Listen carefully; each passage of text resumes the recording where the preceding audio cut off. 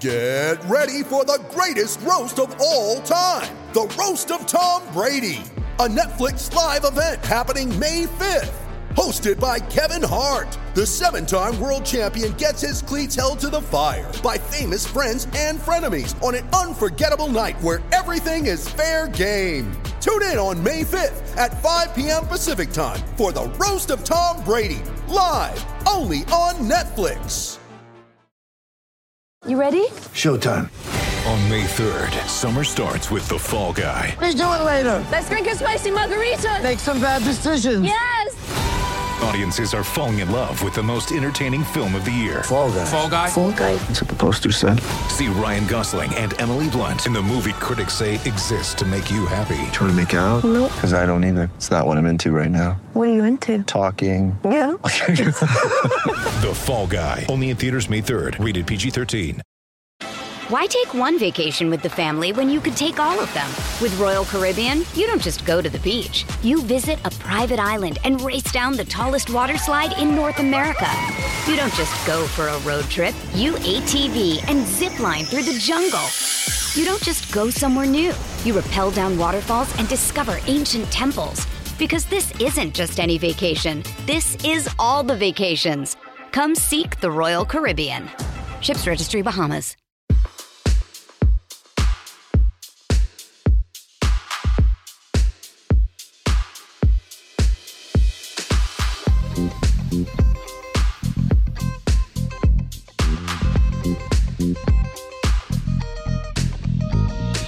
Hey everyone, John Wertheim here. It is this week's Sports Illustrated Tennis Podcast. Hope everyone is doing well. Our guest this week is Samir Pandya, who is a professor at the University of California, Santa Barbara. He teaches creative writing, Asian American literature, and also, more importantly for our purposes, has just written a terrific tennis book, Members Only, which tennis figures prominently, both as a plot device and a metaphor. I absolutely devoured this book. We will link it and link the Amazon page on our show page. But this is a fun conversation talking about tennis, talking about writing, talking about tennis as a storytelling device. Full disclosure, Samir and I share a publisher and a publicist, so I want to dispense with that. But this is a really fun conversation, a fun book, a timely book. I think people will love this book, Members Only, it's called. And here is an enjoyable half-hour conversation. Here we go. I start off by congratulating you. I really, people binge watch TV shows. I binged read Members Only and plowed through it, and it did not disappoint. Congratulations! No, seriously, I mean, it's great. It's really smart and funny, and I thought we'll talk about this later. I thought very topical, and it's also does tennis right. So you succeeded on many dimensions, as far as I'm concerned. Congrats. I will say that you saying it did tennis right means particularly a lot because, I think in terms of different kinds of readers, right, there's always specific details if I'm reading something, and if somebody gets a core detail wrong, which is not that big of a deal, it can break it for me. I'm like, okay, I can't do this anymore, right? I can't go down this road trusting this person. And so I'm really happy to hear that. I mean, tennis is I love the sport, and we can also talk about that as well. But so that's great. And thank you. I wrote it with a certain kind of propulsion in mind, right? And I kind of wanted to be read that way. And then hopefully there are other things, that you can go back to, or you can think about it in different ways in terms of how Raj operates in this book, that can take a little bit more consideration. But, in these days, I want to read a book quickly. And I think in some ways I wanted to write a book that people could read quickly as well. I always say, I feel like you talk about a nonfiction book and everything's on the table, right? Everything's an excerpt. I don't know what sort of license you'd like me to take. I don't know how much we can reveal here. Well, let's start. You alluded to your character, so let's start there. Yeah. To tennis fans, it is not spelled R-A-J as your character is, but Raj is a name of relevance to tennis fans. I mean, just you mentioned the details you got right, and I think you're absolutely right. I think that the second somebody writes about tennis and calls, a rally a volley, we've got issues. Right. You did not do that. So this either was studious research or else you really have some grounding in tennis. What's your background with the sport? Yeah, so we moved to America when I was 8 years old. I lived in Bombay until I was 8. I was a huge cricket fan. I played a ton of cricket. And we moved into a kind of an apartment complex when we arrived here. And there was a tennis court right next to it. Where was this? This was in the East Bay. This was east of Berkeley in a city called San Pablo. And I think when I was like 9 or 10 years old, there was a man who would always come there and hit serves, like 10 down the tee, 10 out wide, 10 down the tee, 10 out wide. And I just started going down there and collecting balls for him. And he was, I think, it was him and his wife. They didn't have kids. And, in a lovely gesture, at some point, he showed up with a tennis racket and kind of showed me how to shift the grip for a forehand and a backhand, which was my first official lesson in the game. And so I started playing there. I played through high school, and then I stopped playing the game for years. I stopped playing it in college. I didn't play it in graduate school. My wife and I moved to New York for 5 years, where I had my first academic job. Getting courts in New York, as you know, is not an easy task. And so I have always kind of played the game. And then also I just love the game, the pro game as well, right? Which is that I wasn't quite, aware of the Borg, McEnroe, Connors era, but I think I really started watching it with Lendl and Wielander and Edberg. Those are I think, in Michael Chang. So that was that kind of my time. I think it's that mid-'80s moment. And so I've been kind of a fan of the sport in that way throughout the time. And then it's a great middle-aged sport. Like I love the sociality of it. I love the play you're talking. Yeah. So in both of those things. So that's why I'm just, it is as both a spectator and as a player, it's the one sport that I kind of gravitate towards the most. Your book is titled Members Only. Again, I feel like I want to tiptoe here and not give up too much, but it does, the tennis club, its membership practices figure prominently. Do you, where do you play? You a member of a club or? Yeah, it's a small kind of, one of the things, it's a kind of a very California type of place, right? It's a simple kind of, we live in Santa Barbara, and it's, and I say this in the book a little bit. I grew up in the East Bay playing public courts because that is what was there, right? Meaning that is what we played, right? And there were certainly kids in high school that kind of went off, in Berkeley, they went off to practice at the Claremont. I was gonna say, they played at the fancy hotel on the hill. Exactly. Exactly, right? And so I remember, I'm like, what is the Claremont? And what do you do at the Claremont, right?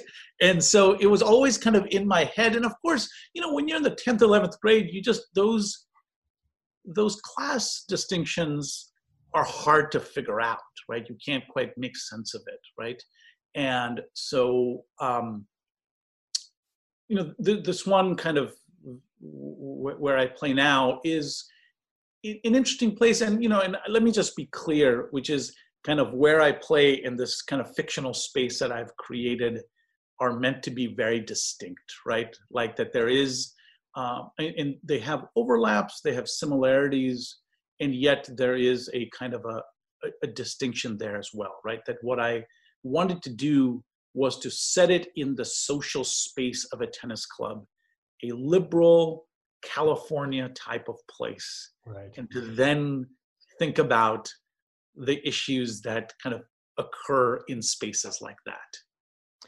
I was going to say, I mean, at some level, the tennis club is a metaphor. At some level, I thought it's very specific, and it's a very specific place that I pictured when you took me there in your book.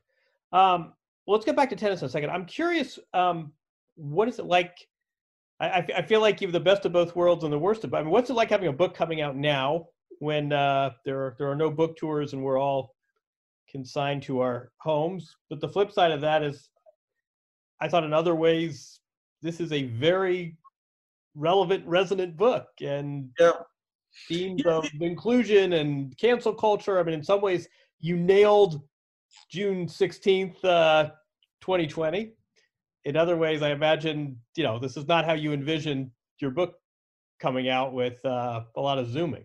Yeah, no, look, this is,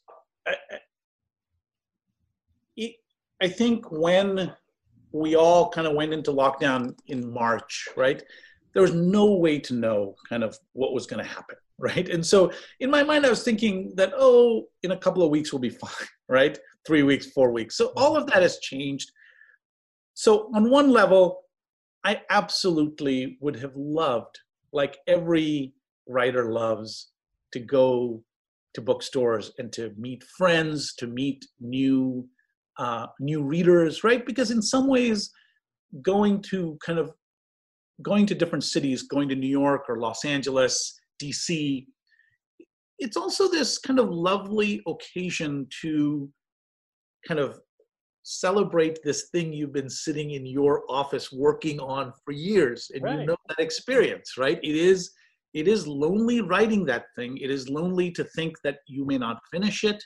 So in some ways, of course, those tours are about getting the book out, et cetera, et cetera. But it is, I think, a very specific social practice as well, right? Which is, it's that kind of, it's a deeply celebratory moment.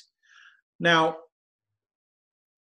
the resonance to this moment in so many different ways is kind of what I do find interesting, right? Which is that I, started writing this book several years ago, and there are aspects of the kinds of ways in which we are talking about race now, or the ways in which we are talking about notions of inclusion versus exclusion, right? So they weren't just tremors, right? These are things that we have all been noticing for a long time, right?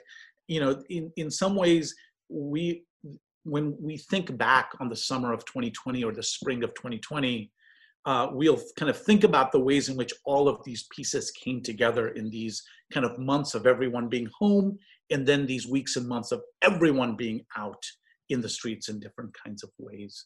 Right. But ultimately, as a writer, the fact that kind of this story that I've written about a middle-aged man going through crisis at a tennis club and at a university campus, that if that smaller story can help us think about these larger kind of issues on kind of how we talk about race and kind of what different kind of racializations look like, I'm glad I'm able to do that. I'm glad, to be a part of that conversation, because it's a conversation I've been having in my head. It's a conversation I've been having with my friends forever, right? And that feels gratifying in that particular kind of way. Right. No, and I think, again, I really want to be cautious. I want people to read this book and not, I don't want to taint the jury, much less give away endings. But no, I think there's this balance between recognizing these indignities, these, I hate the word microaggression, but we'll call them that.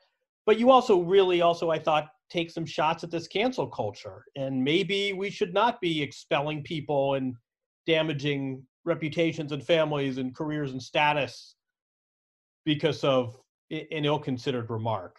Again, in tennis terms, I think kind of hit your sweet spot really well there. Having to think about these two extremes. Yeah, no, and it's interesting because for me, what's fascinating about where Raj finds himself is, in some ways, he's being canceled by the left and the right all at the same time. right? So that this kind of very liberal space is kind of ready to cancel him, and this very kind of conservative space is, or at least a group of students from this very conservative space is kind of doing it as well, right? And I think that in some ways, I am curious of kind of how one slip up in Raj's case, one kind of stitching of a video of a lecture that he gives can kind of allow for these things to explode in the way that they do, right? And I think that there's a way in which the speed of the book is also asking for pauses as well, right? Which is to kind of to slow down a little bit and to kind of think about kind of the pieces of these arguments that we are having. And I think that in a way that's I think what those are the movements that we are going to make, right? Which is we're going to go from kind of in intensity to then kind of being able to kind of step away a little bit to think about these kind of ways in which kind of we do the things that we do and how we are to kind of adjudicate, right? How we are to judge the kinds of things that Raj says. Is it kind of worthy of him being completely expelled, or can he kind of come back in a particular kind of way? Dare I say, if I were submitting this for your class, I would be inclined to write this sort of has some of the same rhythms and cadences of a tennis match, maybe. Not just comebacks and setbacks and break points, but sometimes it's offense and sometimes it's defense. I mean, I felt tennis in the story, and I don't know if that was by accident or design, but I feel like I could write a 10-page paper about that if I had to. Yeah. Intentional or no?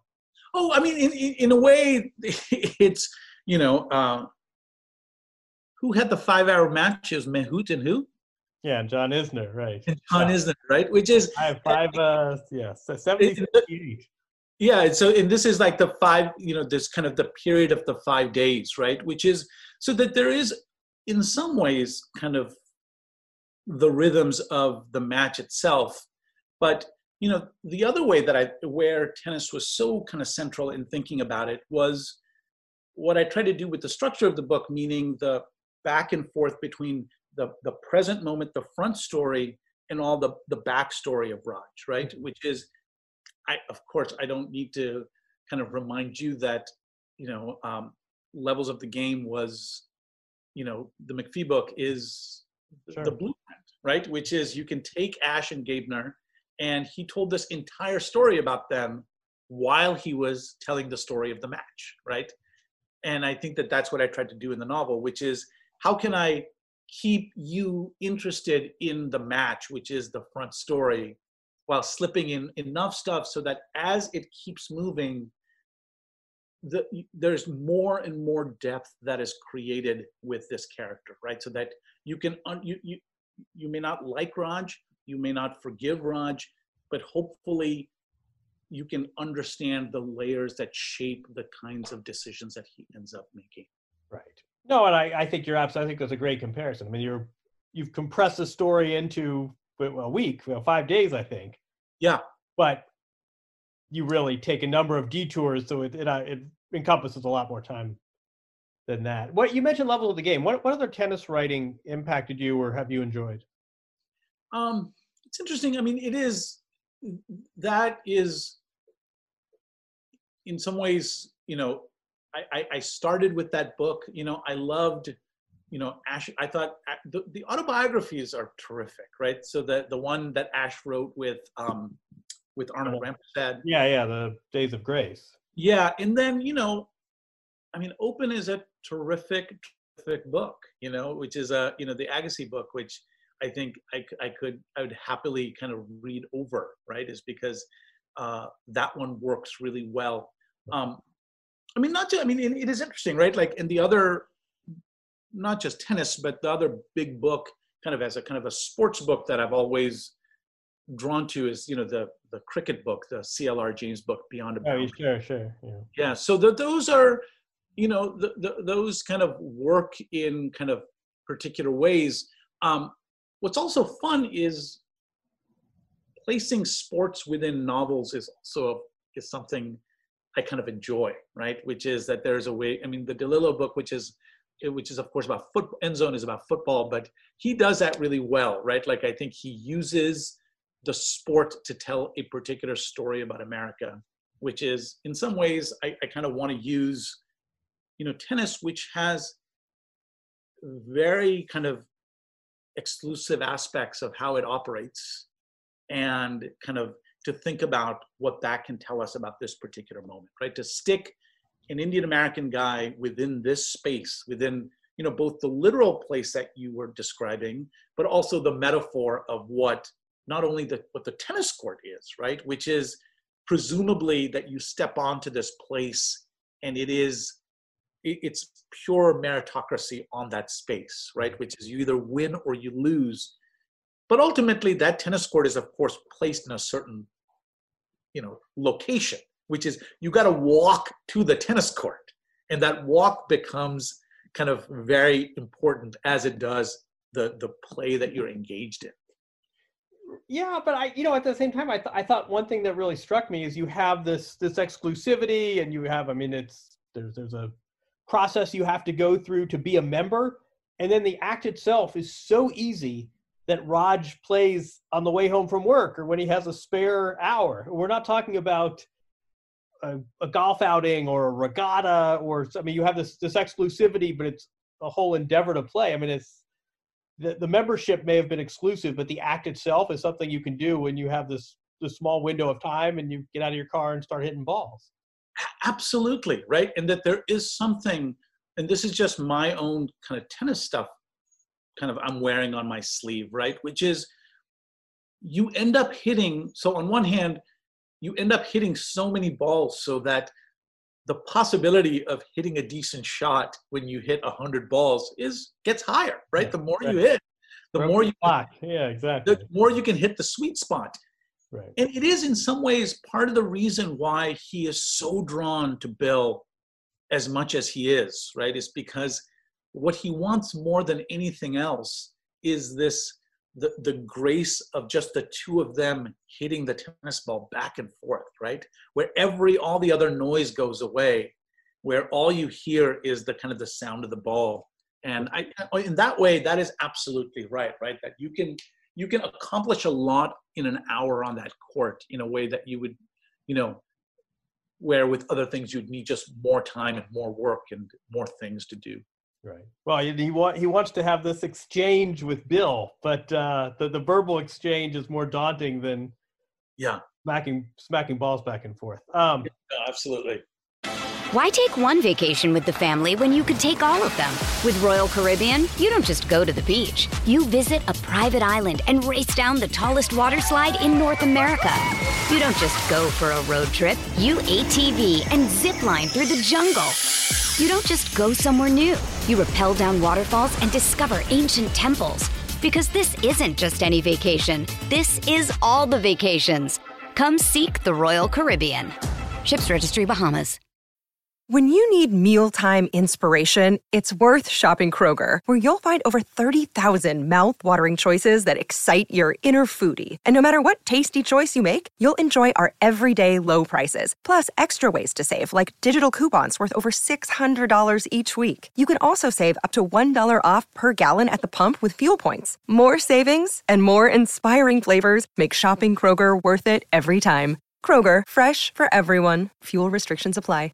With threats to our nation waiting around every corner, adaptability is more important than ever. When conditions change without notice, quick strategic thinking is crucial. And with obstacles consistently impending, determination is essential in overcoming them. It's this willingness, decisiveness, and resilience that sets Marines apart. With our fighting spirit, we don't just fight battles, we win them. Marines are the constant our nation counts on to fight the unknown. And through adaptable problem solving, we do just that. Learn more at Marines.com.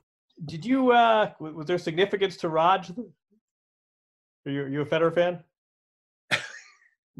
Well, I am,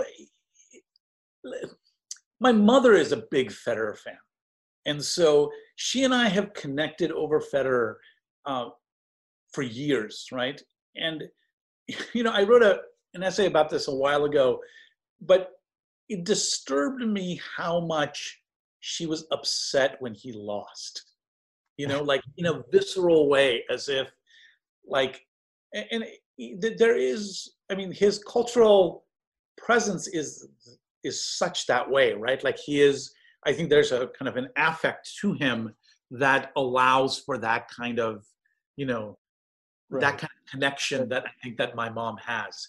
I mean, he is a remarkable tennis player to watch. I saw him at Indian Wells in 2019, and it is a thing to behold, right? And it is, and I think I watched a match back to back. Serena came on first, and then he came on next, and both of them are. And I think you can say that about a lot of tennis players, and I suspect you can say that about Nadal as well, that seeing them in person is way different than seeing them on television, right? The movement and the explosion is just, the live bit just does the work in a way that, you can have as high definition as you want on your TV. It just doesn't do the same kind of work. I would say one of the ironies of, and I feel like in full disclosure, you and I share a publisher and publicist. I feel like we need to get that out of the way. But I don't know if you're like me, but sometimes by the time the book comes out, you've already moved on to other projects. When did you finish this book that is releasing next week? Yeah, I finished this book. I think we finished, I sold the book in the summer of 2018. I did edits through it through kind of the rest of 2018 and into 2019. And then, so I've been done with it since I think June of 2019, or July, not June. I think we went later into the summer. I mean, let's just say I've been done with it since the fall of 2019, right? And so, yeah, it's interesting because I've moved on to other things. I've moved on from Raj, but I remember reading this thing, or someone was saying that in terms of writing, which is you only finish a book 2 or 3 years after you're sick of writing it, and that's what's really hard about writing books, right. Which is if only you could think of the idea, write it up, and be done, we would all write so many more books, But yeah, so I am, in some ways. I'm kind of, I finished it a while ago, but our world is also, or our country has also changed significantly. Kind of a lot of things have happened, which also kind of, the book suddenly reappears in different kinds of ways in my head. That's a good way to frame it. But have we, is this the last we're going to see of Raj, or do we, are we thinking about another week in his life? Yeah, no, so two things. I'm not entirely First, I don't know. I don't know if I can just do a week, right? Like maybe it's interesting about the timing of it, right? Which is, on one level, it can be, there are books written over a day, there are books written over a weekend, a week, and then there are others that are longer. So it'll be interesting to kind of think about kind of the timestamp. But I'm just not done with Raj, right? Like in a way.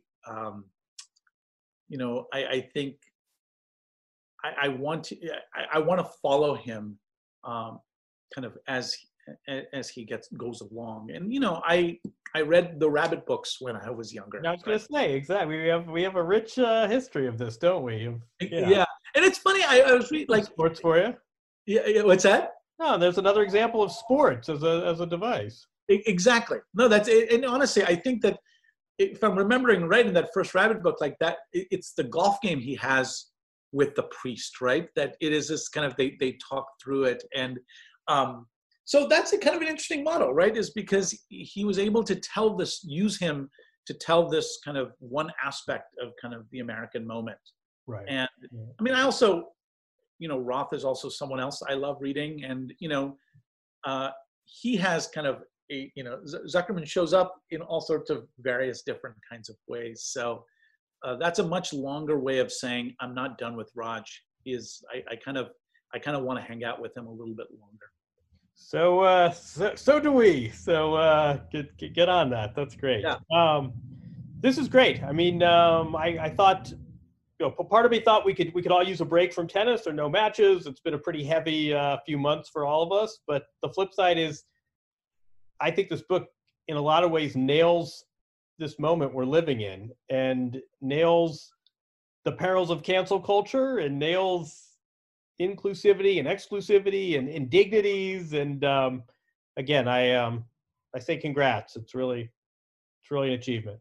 Yeah, no, I mean, I will say, I love spending my summers going from watching the French Open to Wimbledon to maybe now the US Open. I'm not sure how that's all going to kind of work itself out. And so, I was thinking that in the absence of some of that, I think that this book is a way of, I think it begins with tennis, of course, and I think you've been saying this, it begins with tennis, but then it kind of moves on to these other things. But tennis is still genuinely the heartbeat of the book, right? Is because, in a way, Raj loves the sport, right? Like he loves what a court looks like, right? And I've always kind of felt a sense of wonder about it as well, right? Like it is this weird thing. There's these bunch of squares, right? And a lot of amazing things happen on those things, right? And it is such a kind of a variety of ways that you can play and you can engage, and so much stuff is happening as you are playing, right? Like if only like I could quiet my head as I was about to win a set, right? But I simply cannot do it, right? And that's always the kind of the pleasure of it and the pain of it, that, your ability to control the chaos that is pushing from the outside while you're on the inside, right? And I kind of, Raj tries to do it, and there's a doubles match in the middle of the book where he fails miserably, right? It's because he thinks that playing this match and winning it is going to fix what ails him, right? And of course, it doesn't work out that way at all. And his aggrieved partner holds that against him. No, transgression. But anyway, yeah. All right, this is great. We're almost out of Zoom bandwidth, which is what my life has devolved into during Corona. But this is great. I really, again, I congratulate you first, and it was a pleasure talking. And I will be recommending this book heartily. So I appreciate that. Thank you, John, so much. And this is a fun conversation. No, likewise. Very good. All right. We want more Raj. Okay. Spoken. Coming up. Well, okay. Take care. Take care, Samir. Okay. Thanks to Samir. Enjoyed the conversation, and I really enjoyed this book. I cannot recommend it highly enough. Members only. It really works on a number of levels, and also tennis figures prominently, and it's really well depicted. So again, we will put a book link in there, and I want to invite in our outstanding producer, Jamie. How you doing? I'm all right. How are you? I'm all right. Let's move on from Samir and members only, and let's talk about the big news break. We have a U.S. Open. It is to be determined what exactly it will look like and who will play, but we have official word. 2020 U.S. Open is on. How does that make you feel? We've talked about this a lot for the last few weeks. How are you feeling now that it's official? We have, and I think I'm still on that mixed emotions boat, and talking with some colleagues and friends and people and seeing everything. It's, the plan is all laid out, and it seems like it could work, but then on the flip side, you take a step back, and again, we've talked about this over and over again, and it maybe just doesn't seem right with a possible second wave looming, and with the New York City as the epicenter of all of this, as the backdrop. I'm still a little bit torn on whether or not this is a good idea, but it seems like it's going to happen. So lots of questions I have for you. I mean, are we as media going to be allowed there? What's the rules and regulations there? And in reading through the player protocols, it seems like they have adjusted a little bit on the number of team members allowed. I didn't see anything specifically about only one person per team. So it seems like there was some adjustments there after some initial pushback when that was being considered. So Looks like starting, I guess, mid-August, August 20th, with qualifying with the Western and Southern Open, we'll possibly have some tennis. Yeah, I mean, I think we may even get an event before that. I don't know if it's official, but I'm hearing that Washington, D.C. will move into that Cincinnati slot. It may only be men's only, but it looks like Washington, D.C. is going to happen. Then we're going to have Cincinnati. Then we're going to have the U.S. Open for 2 weeks. Then we move on to the clay of Europe, and suddenly we get a very compressed season. I think you're absolutely right. I think there are a lot of questions that still haven't been answered, and I think in some ways there's still a bit of a wait and see here. I mean, the top line and bottom line. Have we decided is big news top line or bottom line? Have we we reach a consensus there? The big takeaway is the plans are afoot for officially a 2020 U.S. Open. There's government approval. Governor Cuomo had some funny remarks about that, and I think a lot of these details are honestly, this is a fluid situation, and data is changing and science is changing, and we keep hearing about these waves. So I think a lot of these details will, I think they're going to be revealed based on the scene on the ground and based on the science. Specific question. Somebody asked me whether there will be wild cards. I am told there will. So, Jack Sock will get to appear in the draw, even if his ranking doesn't merit that. I think we can link to this perhaps, but somebody had sent me the various protocols, the 2-pager that the players got. I thought it was interesting. We hear that, the baseball protocols are, I think, 68 pages, and the NBA's are 131, and have things like, no doubles ping pong, NBA players are told. This first round from the USTA to the players was 2 pages. As you say, it does seem as though these entourage restrictions have been relaxed, and whether that was through lobbying and negotiation, or whether, again, that was just what the science indicated, who knows? I think we also should distinguish between an entourage coming into the country and an entourage coming on site. So if you're Serena Williams, maybe you can have your whole family and your team back at the hotel and then only bring one member to the venue. Right. You asked about media, Jamie. I was told unlikely to have media, though there will be some accommodations. If I were overseas journalist, I would probably not be spending money on travel. There will likely be, I was told there will likely be some sort of press conference via Zoom. Maybe there'll be, I suggested this to someone, maybe there'll be a daily pool reporter. So one journalist will be on site and reporting on the matches and taking quotes and hopefully providing some behind the scene color. It looks like ESPN will be the lone broadcast there, but again, we've seen a number of sports. It's easy to broadcast an event without broadcast. They can be remote, and we may have match coverage from other courts and people who just aren't on site. And, again, I think the big picture here, I think you said it very well, which is, on the one hand, it's great that tennis is resuming. Golf is back. It looks like the NBA is back. A lot of hurdles had to be jumped. There's a lot of contorting going on to make this happen. And at the same time, I think it's totally fair to sort of have some trepidation as well. And, it's the rates are trending in the right way, but, it sure ain't zero in Queens. And international travel is still fraught, and it still remains to be seen whether players from every eligible country will even allow people to leave the country. Still a lot of questions here. So it is a balance. People are going to be happy and unhappy either way. And I think it's completely reasonable that we have this spectrum of reaction and emotion here. I think one of the other interesting things in reading some of the protocols, we had talked about locker rooms.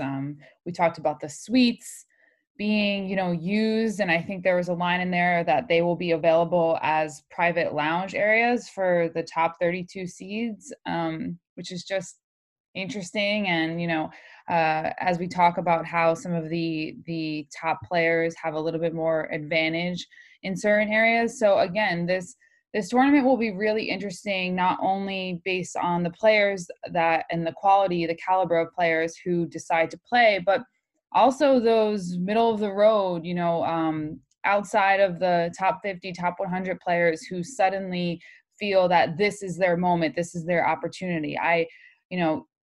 cannot imagine that if you're one of those players, you're not seeing this as your chance to catapult to the top because maybe the top players aren't there, or because maybe you feel like you've been training this whole time and now everyone's in a flux situation and all of a sudden you can rise to the top here. It's going to be really interesting to see how the players deal with, the little things on the court, whether it's their own toweling or balls or just no crowd in general, and how that affects some of the players who are really used to that. Again, some of these players ranked outside top 50, top 100, top 200, whatever it is, they're more used to that type of tennis than some of the other players. So it's going to be interesting. Yeah, I think it's sort of an interesting list to go down. We've talked a lot about coach versus physio, and if in fact, and again, it's unclear from the release that we all saw, but if in fact you have to limit your entourage, do you take the coach or do you take the physio? I would imagine after this kind of a long layoff, I'm calling the physio. I think it's going to be interesting to see how players will react to the absence of crowds. I mean, could you imagine playing in, the semifinals, finals of the U.S. Open, one of these crowning moments of your career, and you had more matches when you played a regional girls 12s event somewhere? I mean, it must be very strange. Somebody wrote this to me. They said, you imagine sort of, you win the U.S. Open and you lift the trophy and there are 5 people cheering. Exactly. The run up to the players box is takes on a different tenor. I think you're right. I mean, it's something that I thought was interesting. I was told there will be full data through the umpire's chair, but I wondered if you weren't able to tell not just winners and errors, but if you didn't have the full complement of stats that you ordinarily do for a growing number of players, that would really impact their preparation. I think the rhythms are going to be strange. I mean, it's not going to feel at all like a major tournament, as you say, but I also think tennis players, especially athletes in general, really good at adjusting. And I suspect that at a fairly short amount of time, players will make adjustments. And if they're not fans cheering their winners, that's okay. And if they can hear their coaches groaning when they make an unforced error, they'll adjust to that. But it will be interesting. I want to, Jamie, you made a really good point a few weeks ago that we can all say reflexively, this will have an asterisk, and already we know that Federer's not playing, and it's unlikely Nadal will play, and Ash Barty and Halep. I mean, a number of players have really been less than enthusiastic, and it's already led to this charge that this will somehow be a diluted event. Mm-hmm. You raised a really good point a few weeks ago that someone wrote to me this morning, a mailbag reader, but I feel like I'm licensed to read this since this was submitted for the public, from Chad Allagood, who writes, following the news that the U.S. Open will indeed move forward, I've seen a lot of chatter about an asterisk on the ultimate winner due to potential absence of stars. If this year's U.S. Open does indeed come off, its champions will triumph not with an asterisk, but with their names in bold. Here's why. The beauty and pain of tennis are inextricable from its status as an individual sport. For all the talk of a team in press conferences these days, it's not Craig Tyser who clocks that topspin forehand, or Uncle Tony who runs a marathon worth of sprints during a major title. In singles, it's each individual player on their own. The numerous safety measures the USTA has introduced will throw this into sharp relief. No massage therapist, no recovery trucks, no family. This will be tennis at its most elemental and individual, and as such, at its most brutal. This year's U.S. Open champions will face challenges that are literally without precedent, both physically and mentally. They'll endure all the ups and downs of the endemic, and then win a normal major without the modern conveniences of a Grand Slam squad or the immediate comforts of their entourage, et cetera, et cetera. I think that is so well put, and that is the point that you made several weeks ago, and I really think we ought to be dwelling on that. What will it say to you when 2 players win 7 matches under these conditions? Yeah, I mean, that was really well put. And like I brought that up, and I think it's so true. I mean, think about all of these, like he said, the modern conveniences. It's almost like tennis for this U.S. Open is going to take a step back in history. As much of technology and temperature testing and swabbing and all of the things that are so modern, in terms of the coronavirus and the pandemic and everything the U.S. Open is doing, we're also going to be taking a step back in terms of the tennis, and it is going to be, raw, brutal, and just very 1v1 as the game really is inherently. So all of these obstacles that we talk about, physical, mental, when you go home and you are probably really uncomfortable. I mean, we've all had this ongoing anxiety, I think, whenever we're even traveling from, the house to the grocery store, or just, walking by someone, we have this feeling in our chest, we're worried. There is still this concern, about catching this virus and how you can be, how you would be spreading it or whatever the case is. So I think there's so many elements that we don't even think about after, the matches are over, before the matches happen. And, he mentions family not being there. I think that's another thing that will really differentiate the younger and older players in this field. You talk about, we obviously know Federer's not playing, but these older players with families, the children, wives, husbands, they have something, else, and they have other people to worry about in their lives. For some of the younger players who maybe are on their own and don't have that, they may not care as much to get on a plane to, come to the U.S. Open and play. There's a lot less for them to lose. I think I read something that Donna Vekic said that, she's not scared of the virus. She's happy to go play, and she's ready. So that's a really young perspective, and that's someone who has a different viewpoint than an older player who, may have whatever it is, kids, family, older parents. There's really going to be a divide, more so than ever, and it's going to be so interesting to see. I'm fascinated by this whole conversation, and at some level it's satisfying because we'll actually get some concrete answers. But I think there's so many factors that cut both ways. And I think on one hand, this is going to advantage the younger players who don't have children at home that they're worried about, and their bodies are more limber. And I mean, candidly, they have younger parents. Right. I mean, I know for some of us whose parents are in their 70s, it's something that really needs to be considered. I mean, Coco Gauff's parents are not in their 70s.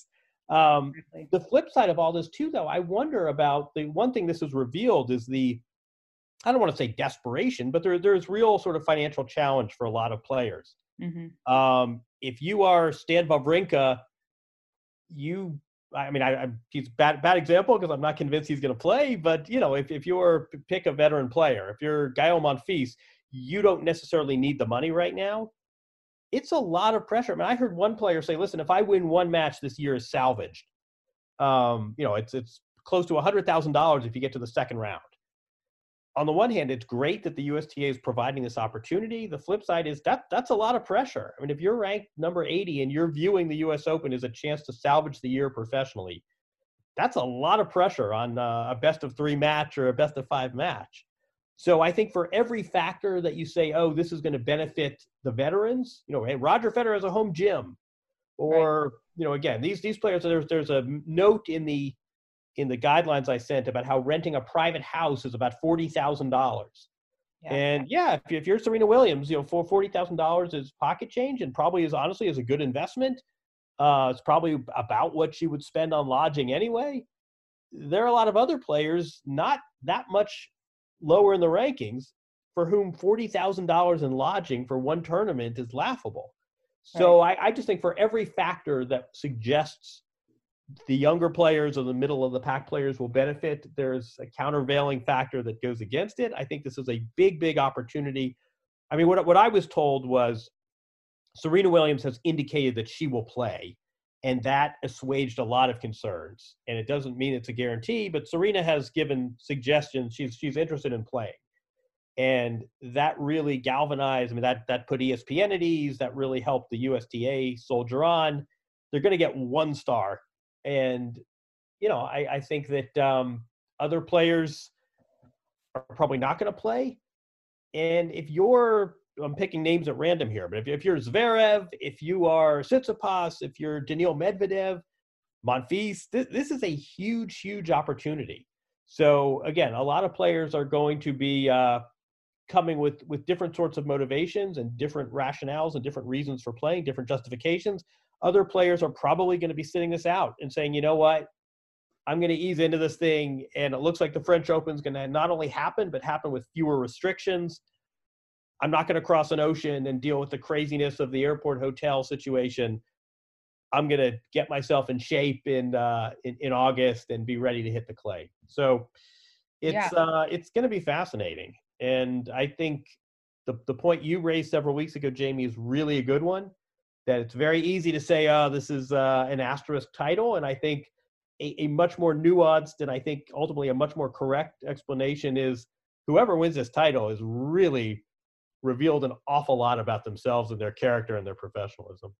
For sure. I think the French Open really is an interesting wrinkle that we kind of, keep talking about at the end of this conversation. But, for players like Nadal or whoever else is really trying to consider the pros and cons here, there's a very quick transition from the U.S. hard courts to the clay with the U.S. Open timing and with with Cincinnati and whether we play DC. I mean, it's a very compressed U.S. hard court season. And then basically a few weeks later, you're back over and playing on clay at the French Open. And I think, to your point, a lot of people who are in Europe or, maybe they prefer the clay, maybe they believe that opportunity that we're talking about with the U.S. Open, maybe they believe that for them, that opportunity is better on clay, in Europe at the French Open for various reasons that we talk about. So I think that's really an interesting wrinkle. And, of course, during all of this in the early weeks when tennis was shutting down, we really, it was very interesting how the French Open sort of just put its stake in the ground without really consulting anyone. And they really just claimed this spot on the calendar in late September. And here we are, still 2 months out before this tournament begins in the US. And so I think there's still a lot of, restrictions and regulations that could possibly impact whether or not this actually happens. But for the foreseeable future, we have a very compact tennis calendar, and it's going to be really interesting to see who chooses to play when and where. And as you said, who wins this title? It's really going to be one for the history books for sure. That's probably a good place to wrap. It's been an interesting week in tennis, and there's actually a USTA press conference about to begin right now. We're recording this on Wednesday. I suspect they'll answer a few of these. But again, I think there will be game time decisions. And this pandemic has, fortunately, in New York anyway, it does seem to have crested, and the numbers are improving. But it's sure still a thing. And as long as that's the case, I think a lot of these calls are going to have to be made on the fly based on the data and the science. So we'll see. Quite a wrinkle. But again, the takeaway is the 2020 U.S. Open has officially gotten its stamp to move ahead. And so we'll be talking tennis. There may not be fans there and there may not be media there, but we'll be talking tennis throughout the summer in anticipation of the first major since Australia commencing at its regularly scheduled time. Jamie, I thank you as always. Thank you. This was fun, and I'm actually looking forward to reading Members Only as well. Absolutely. Great read. All right. This was great. We'll do it again next week. Thanks everyone. Thanks for listening. Thanks for the guest suggestions. Leave a review, subscribe, Amazon, Stitcher, wherever you get your podcasts, and we'll do it again in 7 days. Have a good week, everyone.